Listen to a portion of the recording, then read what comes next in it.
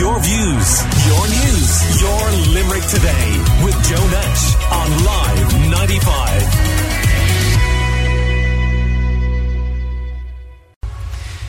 Could vacant retail premises in Limerick City be used to brighten up our streets in the lead up to Christmas? Well, Labour councillor Joe Ledden certainly thinks so. It was one of his suggestions at a meeting earlier this week, and he is on the line, and we're joined as well by Fine Gael councillor Olivia O'Sullivan. Good morning to both of you. So, Joe, what are you talking about exactly? Good morning, Joe, and to your listeners. I'd put a motion in there at the Limerick Metropolitan District Council meeting there earlier this month, just in regards to the empty retail units that unfortunately are scattered around our core city centre. And I suppose it's in the context of, as someone who visits the markets at the weekends, particularly the Milk Market and the Wigan Way Market, you're seeing an awful lot of, how would you say, start-up enterprises, whether it's in the food area, clothing, food, fashion, whatever. And I'm speaking to them every weekend that I'm down around there, as are many others. And I suppose the context of the motion was that we have these empty retail units in the heart of our city. We know, Joe, who the owners are because they're still paying rates to the council. So it's very easy to identify and engage with the owners of the properties. And I think it's an opportunity to take, I suppose, the empty look or the derelict eyesore look away from some of the units by engaging with the owners and seeing, can we put in these start-up little enterprises or pop-up shops, as they're commonly known, whether it's to do with art exhibitions or craft studios, or, as I said, whether it's to do with maybe someone selling clothing or jewellery or fashion or whatever the case may be. It gives them an opportunity to sell their product or service on a daily basis, as opposed to maybe just trading at the weekend. And they're obviously going to experience a higher footfall. And I've always been of the belief that, if we're utilising these empty retail units in some shape or form, you're increasing occupancy, you're going to reduce vacancy, and hopefully it'll contribute to a higher footfall and a better atmosphere around the core city centre. Is this similar to what happened before the Opera site development began down around Patrick Street there, where some of those units were used by the council for various events? Yeah, absolutely, Joe. You're spot on. We did use an awful lot of those empty units before some of them were demolished or closed. In that, again, we were just simply utilising space. We're not reinventing the wheel here. There's loads of different opportunities and potential. For example, even the council itself, okay, we've offices in City Hall and obviously we've offices out in County Hall and scattered around the county. But what's to say one of the units within the core city centre could even be used from a council point of view for people to go in off the street to learn or avail of different public services or grants, whether it's housing grants or energy grants or whatever the case may be. Some people aren't digitally literate for whatever reason. They may not want to access or can't access information online. But if even the council use one of the empty units to allow people from the public to go in and avail of services or potential services, as I said, such as grants or whatever, at least we're utilising the units and we're bringing them back into some reasonable use. Councillor O'Sullivan, do you think that would take the bare look off some of these vacant units? It definitely would take the bare look off. Look, this has been done before. We've seen it actually most recently there. When Councillor Ledden was talking, I was thinking Council did take the former in-store building, and there's now Council building, and it's now the temporary the library until the new library is built. So that's one example. Last week, absolutely, yes, exactly. That's one example. We saw it during City of Culture when down in Rutland Street. It's probably what you're referring to. We had the Georgian Pop-Up Museum there, and we had Fab Lab there, for example. And then previous to that, again, the height of the recession, when we had a lot of vacancy around the city, we did have a Creative Limerick project. And that is something, I think, along the lines of what Councillor Ledden is describing. Now, there were some issues around that, I know, as it trailed off. I think having a pop-up series for a limited time period would have to be the way it would work, because when it runs on and then there's no assurance for the person in the building, and then because if the building then got leased, they would be out on the rear quite quickly. So for a limited time period, there's also I suppose when you dig into it, if we're putting in small artisan traders, we have to ask the questions about who's going to do the fit out of the building, because is the owner of the building prepared to do that? Can the trader or the artisan craft person going in, can they do that? It's unlikely they'd be able to fund that. So then who's going to do the fit out? And the insurance is another question. So that's where the council probably came in previously. I'd be very interested to know how they felt that that worked out. I obviously wasn't a councillor at that stage, but those, when you dig in, it's not as simple as giving someone the keys to a unit. How do you feel the Christmas in Limerick offering is shaping up? Yeah, it's good. There's obviously a lot on offer. I know as councillors, we're always pushing for more. So, I have been critical. I did enjoy with my family, like so many other families in Limerick, the Light Up Limerick event. I would like to see it back. I know there's a lot of questions around the cost of it, but I do believe that there's a place there for a corporate sponsor to come in and at least come on a 50% or something with the council to bring it back. There's a lot of fantastic companies in Limerick, and I do feel that one of them may be in a position to step up if they could provide some level of financial sponsorship, that we could bring back that event for Limerick, because it felt like the official start to Christmas. Now, notwithstanding that, there are fantastic things happening around the city, and even the lighting, you can see we had Cleves lit up previously, but now King John's Castle, which a long time ago I was saying that we should be lighting up the castle ever before I was elected, and to see it now, and that can be ongoing. That's not just for Christmas. So I'm on Discover Limerick DAC, we say, that runs the castle, and so those projections now, we can do various versions of that throughout the year. Is it your view that councillors and public representatives need to be more careful in what they say about Limerick? And I think you may have cited Cruises Street as an example. I did, because I am working with the traders on Cruises Street at the moment. We've been inside in council buildings having a meeting with the executive to discuss Cruises Street and the future of Cruises Street, and there's a fantastic group of traders down there. I think as councillors, I guess we are looking to solve problems, or we're looking to find solutions, or we're looking to raise and highlight problems. And sometimes that becomes the only narrative. And we have to be very careful, because obviously at public meetings there's media there, and then what gets reported is often extremely negative. So it's up, I suppose I was highlighting this in the chamber at the last meeting, just to say we need to bring the balance into this. It's very important to state the obvious that sometimes isn't stated, which is the positives. If you look at Cruises Street and you look at the likes of River Island and New Look and Glitzy Bits and Silverwood and all the sports stores and Tiger, and there's so many stores on that street, that it's very important, and services there, from beauty, like the therapies to tattooing to marbles. It's like there's fantastic businesses on that street. So I think it's very important to remind people of that. Okay, we're talking to Councillor Olivia O'Sullivan and Councillor Joe Ledden. Joe, do you agree with what Olivia's just said there?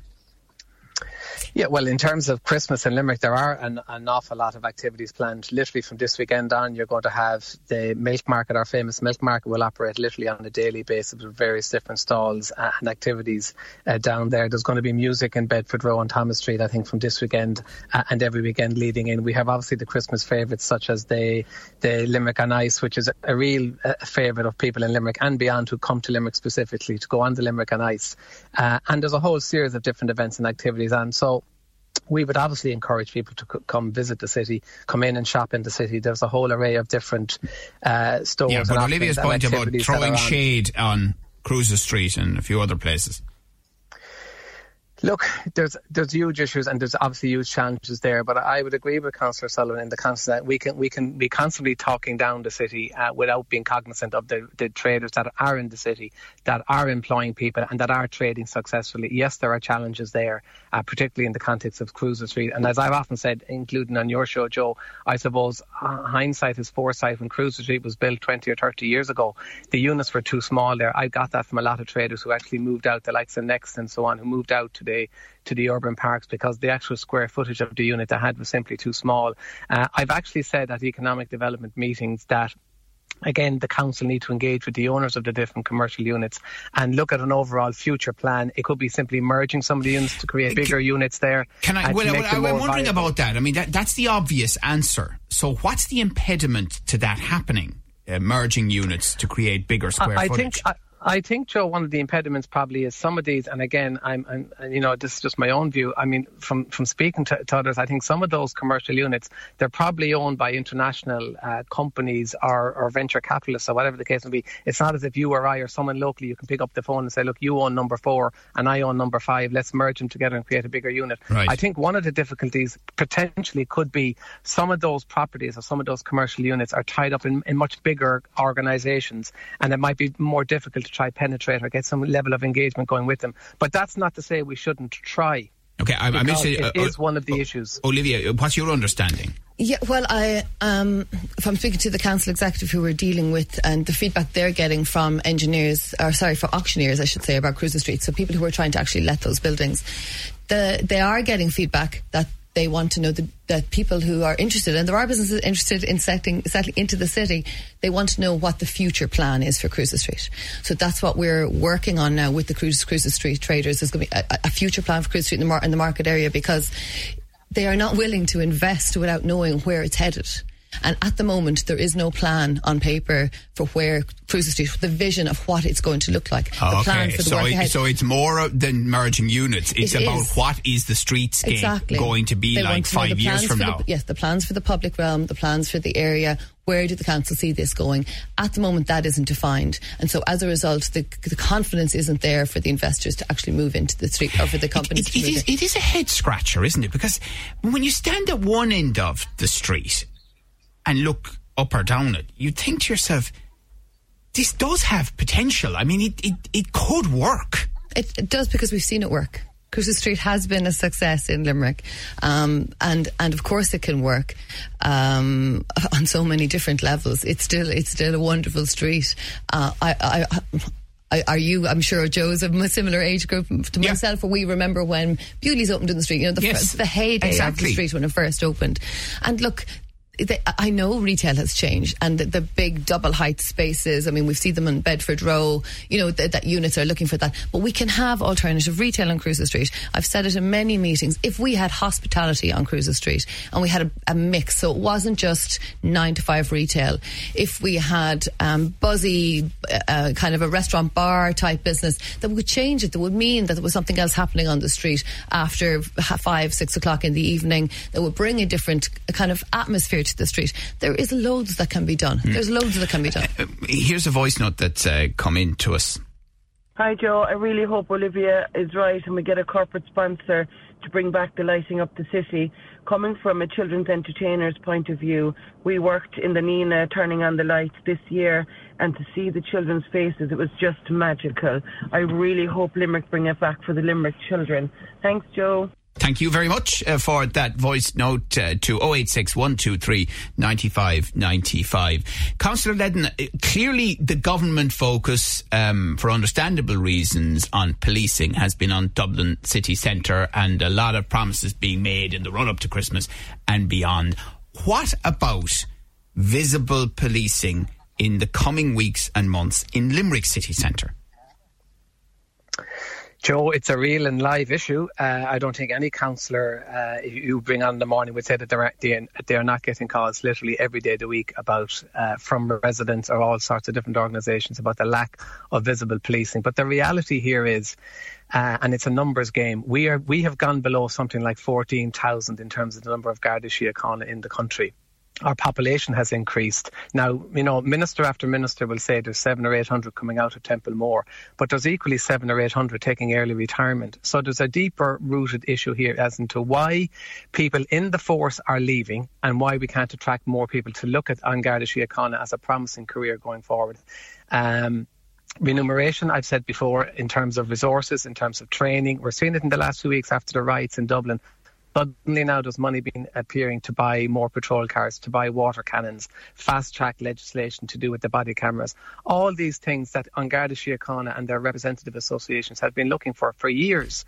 I mean, in my time on the council, I have never seen it so bad in terms of the level of antisocial behaviour and outright criminality that's going on right around our communities. It is extremely worrying.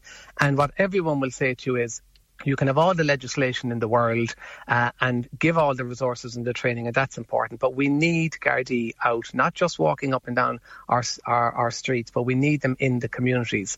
And you just can't escape that. And to do that, we need to increase the numbers in the force. And to do that, we need to offer people potentially considering a career in Garda Síochána a career path that is rewarding and that's fulfilling. Yeah. And that's not the case at the moment. I take that overall point, but Councillor O'Sullivan, the immediate issue, visible policing. I mean, I think the international evidence is that if you have a visible police presence, they create, in effect, a halo around them, that it does have a dampening impact on criminality. It does, and I would fully support it, and I fully support the new measures that have been brought in to give the Gardaí tasers and everything that's been mentioned there previously.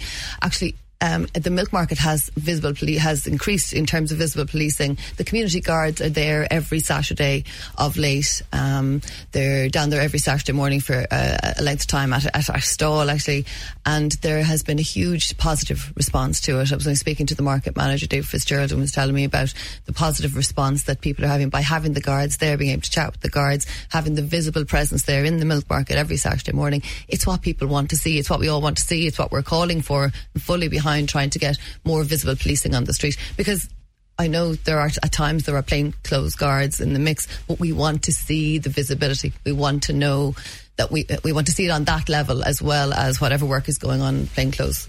Okay, well, listen, a very interesting discussion this morning. Thank you both for that. That is Councillor Joe Ledden of the Labour Party on the line, and here in the studio, Fine Gael Councillor Olivia O'Sullivan. Your views, your news, your Limerick Today with Joe Nash on Live